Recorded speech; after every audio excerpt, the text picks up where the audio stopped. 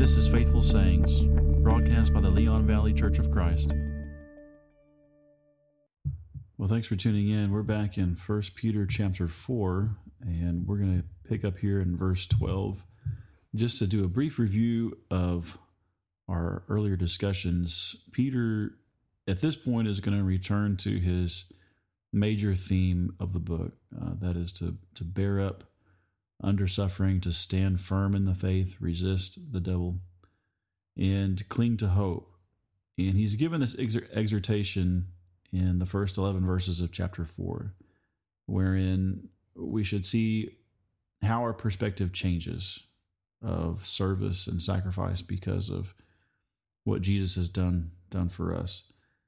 And he's not going to shy away from, Peter that is not going to shy away from fiery talk. And so let's just look in verse 12. He says, "Beloved, do not be surprised at the fiery ordeal among you, which comes upon you for your testing, as though some strange thing were happening to you." So he's returning to, again, the central theme. If you remember, that's how he began the book. If you go back to chapter 1 and you look at verse 7, he says, "You have been distressed by various trials, so that the proof of your faith, being more precious than gold, which is perishable, even though tested by fire, may be found to result in praise and glory and honor at the revelation of Jesus Christ." So he's again calling us to, first of all, accept that this is going to happen. It's part of the plan. It shouldn't blindside any Christian, but it's to be expected. And now he's calling us to remember this is by design, and it's actually going to lead to glory, as we saw at the end of verse 7. That when your faith is proven during these tests, these various trials, it ultimately results in glory at the revelation of Christ when he returns. And so Peter, as we've noticed before, he kind of ebbs and flows. He between exhortation and instruction. So giving us what we need to do and teaching us, okay, here's what service looks like, and then reminding us why it is we should be motivated to do that. And he, in every case, he brings our attention back to Christ when he gives these instructions. So if you just look at chapter 1 and verse 13, he does it there. "Prepare your minds for action.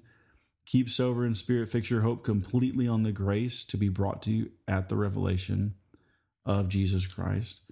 Chapter 2 and verse 21, as he's talking about suffering in various relationships, he says, "You have been called for this purpose, since Christ also suffered for you, leaving you an example." So there it is again. Chapter 3, verses 17 and 18, "It is better if God should will it that you suffer for doing what is right, rather than doing what is wrong. For Christ also died for sins once and for all." And then in chapter 4 and verse 1, "Therefore, since Christ has suffered in the flesh, arm yourselves also for the same purpose." So over and over again, we have these bouts of instruction and the call to persevere.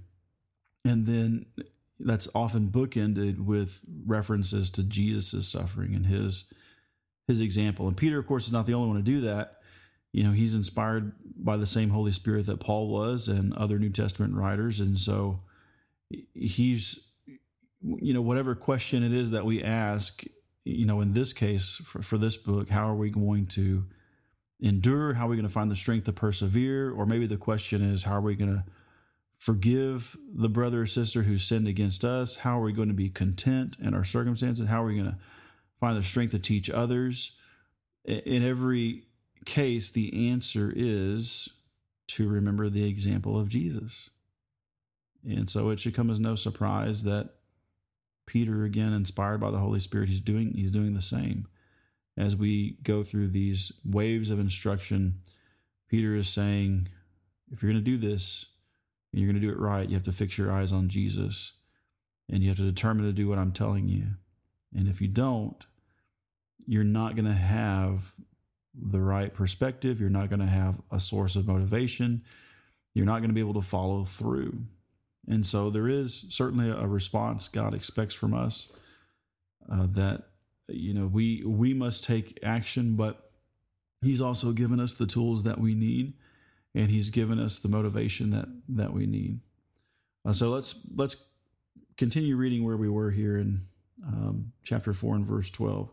So Peter says, "Don't be surprised at the fiery ordeal among you, which comes upon you for your testing, as though some strange thing were happening to you, but to the degree that you share the sufferings of Christ, keep on rejoicing, so that also at the revelation of his glory you may rejoice with exultation." So notice how he's redirecting our attention to not fixate on the here and now and whatever it is that you're going through, but know that ultimately on the other side there's exultation, there's glory awaiting. Verse 14, "If you are reviled for the name of Christ, you are blessed, because the Spirit of glory and of God rests on you. Make sure that none of you suffers as a murderer or a thief or evildoer or a troublesome meddler. But if anyone suffers as a Christian, he is not to be ashamed, but is to glorify God in this name.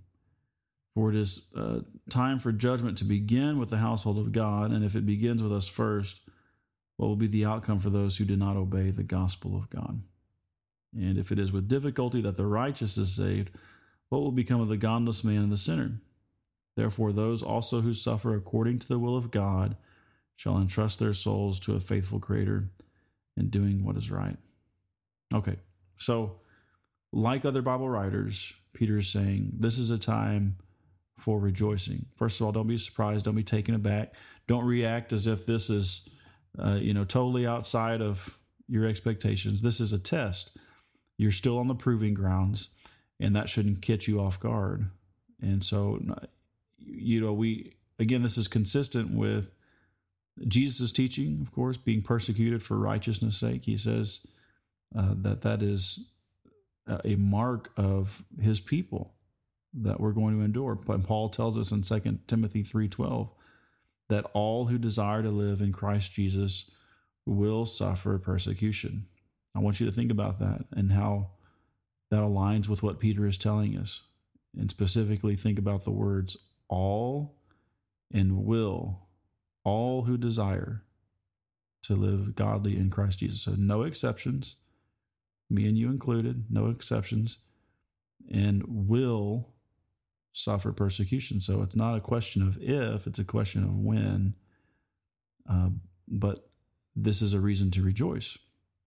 Peter doesn't have a view and doesn't want us to adopt a view that would say that this is unfair or causes us to doubt the goodness of God. But he says, to the degree that you share in the sufferings of Christ, again, keep on rejoicing, because it means glory for you when he returns. So he gives us the same reason as Jesus does in Matthew 5:10 through 12, when he's telling his disciples there early on that blessed are you when you suffer persecution for my name's sake, and when men say all manner of ill things against you. He says, because great is your reward in heaven. Now, Peter doesn't use those words exactly, great is your reward in heaven, but that's what he's talking about, right? When at the revelation of his glory. So it's the same teaching. So look forward, in other words, look forward to your final triumph in Christ. This testing, these fiery trials, Peter calls it a proving. It's exposing us, exposing our faith for what it is. Is it, as we read just a moment ago in chapter 1, it's like testing gold for its worth.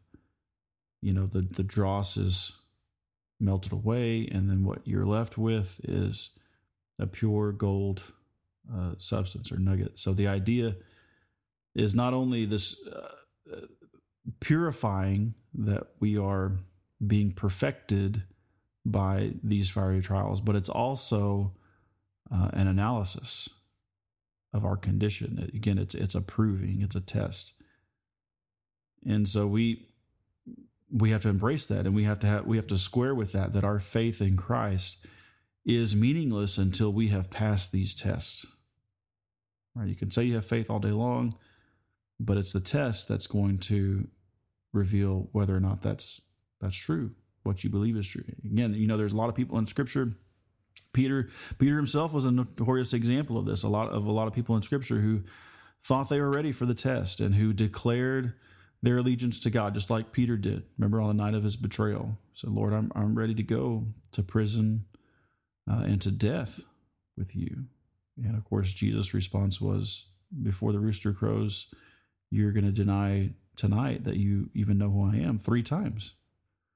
And of course, Peter doesn't believe this, but his bravado continues. And I think Peter really believed that he was ready to do that. But of course, when the time came, it was Jesus who was vindicated, and that will always be true. He knows us better than we know ourselves. But Peter, he failed that test, and he goes out and he weeps bitterly. Things unfold just the way Jesus said that they would. But he's graciously given another chance, and he comes back, and you remember that exchange by the seashore in John chapter 20, 21, where Jesus says, "Peter, do you love me more than these?" And he asks him that 3 times. And of course, Peter says, "You know all things, O Lord. You know that I love you." And Peter would go on to suffer many things for the name of Christ. And I think if secular history is to be trusted, that he was killed for his faith. And so we have to square with that. Our faith, again, is meaningless until we have passed these tests. And so that's why Peter and other Bible writers will say it's a good thing. It's a time of rejoicing, because we are considered in that moment worthy to be tested. You remember in Acts chapter 4, I believe it is, Peter and John, they're arrested on more than one occasion, and they're warned and they're threatened, and then it comes to the point where they're arrested again, and then they're beaten. And rather than shake their fist or be angry or say that's unfair, or how could this happen, and their response is to go on their way rejoicing that they had been counted worthy to suffer for the name. So in other words, even though these bad actors were obviously under the influence of Satan and opposing the truth and trying to suppress the truth, as Peter and other apostles were preaching it in Jerusalem at that time, and hurting them physically, violently, the response of the apostles, Peter specifically, is not to cave or surrender, but to be thankful to God, and not to blame God, but to say, "Thank you for counting me worthy of that test." Like he sees it as an honor, right? That God counted me worthy to suffer in that way, because he knew that was a test that I could endure. And so James 1 verses 2 and 4, "Consider it all joy, my brethren, when you encounter various trials, knowing that the testing of your faith produces endurance, and let endurance have its perfect result, so that you may be perfect and complete, lacking in nothing." Right. So what we're facing, whatever form the trial takes, it's a blessing. That's validating, right? If you are reviled, verse 14, Peter says in 1 Peter 4, if you're reviled for the name of Christ, you are blessed. You see, there's that upside down attitude again. Being reviled means I'm blessed? Yeah. Because the Spirit of glory and of God rests on you. And again, Peter's not alone in taking this perspective. And Paul will say in Philippians 1, 27 and 28 that we shouldn't be alarmed by opposition. He says, in fact, that's a sign of salvation. Right? If you endure opposition, it's a sign of salvation for you, and it's a sign of destruction for the enemies of God. And he says it's a sign from God, he says in verse 28 of Philippians 1. And so if we're reviled, and Peter, he goes on quickly to make this point, that suffering in and of itself is not an indicator that you're standing with God, right? Because he'll say, don't suffer as a murderer, a thief, or an evildoer, a troublesome meddler, right? Because there's some bad things that happen in this life that are just the result of our own dumb choices or sinful choices. And so, yeah, if you break the law or sinning, many things that are sin first and foremost against God are also a violation of man's laws, and there comes consequences for that, and certainly suffering of a sort, jail or other, adverse effects. So Peter is saying, I'm not talking about that kind of, I'm not talking about just suffering in general, all kinds of suffering, but verse 16, suffering as a Christian. And because you're a Christian, don't be ashamed, but glorify God. And it's being reviled for that reason that makes suffering a blessing. That kind of suffering is validating when you are being persecuted in various ways because of your fellowship with Christ, because you're following him. God is with you, just as the Spirit rested on Jesus, as prophecy foretold, and as we see happening at his baptism. Isaiah 11, 1 and 2 says that the Spirit of God would be upon him. And so this, as Peter says, this sharing, to the degree that you share in the sufferings of Christ, where you're being brought nearer to him, not only in sufferings, but also in the approval of God and the knowledge that he is with us in our sufferings, that we are undergoing the same tests. And Jesus, as a man, he did what was necessary to have fellowship with deity. And I know this is where things get kind of sticky because Jesus is deity. He can't be separated from himself. But nevertheless, Scripture speaks of the Son of God as a man, as a distinct person from the Father. And as a man and as the Son, he submitted perfectly. And says in John 8:29, I do all things that are pleasing to the Father. I know that he's always with me because I always do the things that are pleasing to him, even if it meant, enduring some terrible things at the hands of evil people. And so from that, Peter is saying, don't be ashamed to suffer as a Christian, but give glory to God in this name. Verse 15. Verse 16. Give glory to God. If you suffer as a Christian, glorify God in this name. Sometimes, you've heard this before too, that someone might say, well, I don't like the term Christian, or, a follower of Christ might even say, I don't call myself a Christian, but maybe they'll use some other description from the Bible, like I'm a believer or a disciple, but they deliberately avoid using the word Christian because the argument goes, well, there's so much baggage associated with it, or there's this stigma. If you say I'm a Christian, well, then that gives people the wrong idea. But Scripture never takes us down that road. Scripture, it uses different words to refer to God's people. Peter has done that in this book, as royal priesthood, chosen people, things like this, temple of God. But Christian is another label, if you want to call it that. And so it may have negative connotations in someone's mind, but if that's the case, we can dispel those, and we should, by being the kind of people God has called us to be. And if there are negative connotations of Christian associated with Christian in someone's mind, we want to make sure that it's not because of us. We want to make sure it's not our fault, but rather show them what a Christian truly is. If my wife decided that she didn't want to bear my name anymore because, there's just too many negative connotations associated with Garcia. So, or there's a lot of people out there who are claiming to be my wife and bearing my name, even though they're false. And so she decides, well, I'm just going to call myself something else. How offensive and hurtful would that be to me? Do you think, that, if anything, she should have all the more reason to uphold my name and bear it and show who I truly am and what our family stands for.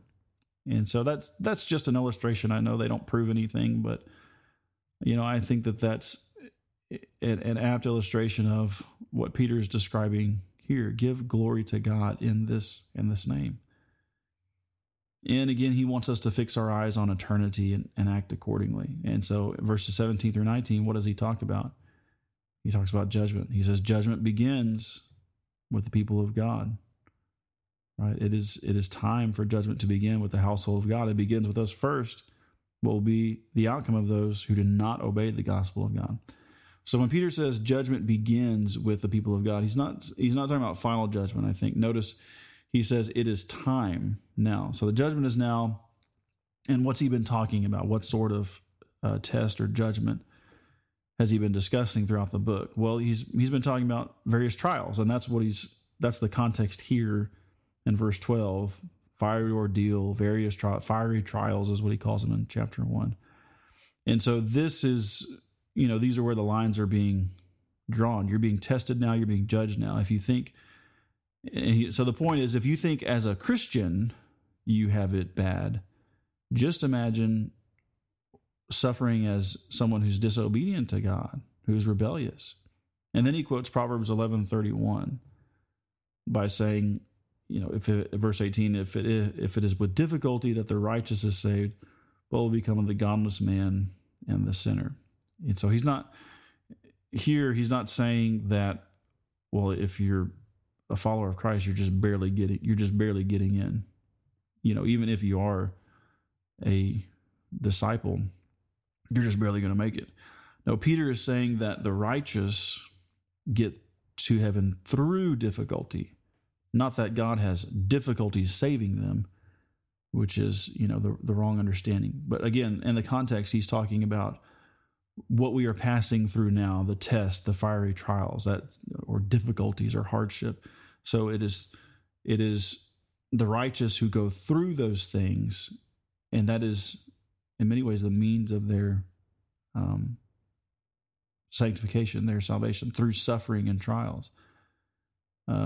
As Paul, and Barnabas, when in Acts 14, when they would go back through the churches that they had established in Lystra and Iconium, I think it was the Galatian churches. One of the things that they preach as they go back, that they say it is through many tribulations that we must enter the kingdom of God. So same idea here that Peter's talking about in 1 Peter 4. What stands in the way is the way. Right? If the righteous, and so Peter is saying if the righteous must suffer in this way, can you imagine the outcome of the unrighteous? If God would have his own people go through these things, then those who are disobedient will suffer far worse. And so we should conduct ourselves accordingly. Verse 19, therefore also those who suffer according to the will of God shall entrust their souls to a faithful Creator in doing what is right. And so he uses that phrase, suffer according to the will of God, versus suffering not according to the will of God, right? As he's made that distinction earlier in verse 15. There's people who suffer for a lot of reasons other than doing what God says. But in following Christ, God would have you go through these ordeals ultimately to make you better. And you can keep entrusting yourself to him because you know it's for your good. So the way that we entrust ourselves to God, notice Peter says at the end of verse 19, he says, in doing or by doing what is right. And this is calling our minds back to what he says in chapter 2 earlier about Jesus. Again, you've been called for this purpose, verse 21, follow in his footsteps. He was sinless. When he was reviled, he did not revile in return, but he uttered no threats, but kept entrusting himself to him who judges righteously. So notice he's talking about the judgment of God. His judgment is perfect. He allowed his son to suffer in this way, and Jesus, he bore up under that suffering. He didn't utter threats and revile. And notice Peter 2 is saying, verse 14 of chapter 4, you're being reviled, but like Jesus, keep entrusting yourself to your Creator. Right? He doesn't say that in verse 23 of chapter 2, but he's talking about God. And we're called to follow his example. Keep doing what is right. This is how you entrust yourself to him. If you really believed and trusted him, you would trust and believe his promises, and you would obey what he says in light of those promises. because you want to claim them for your own. And you want to be with him in heaven someday. There is a point to this life. There is a point to these fiery trials.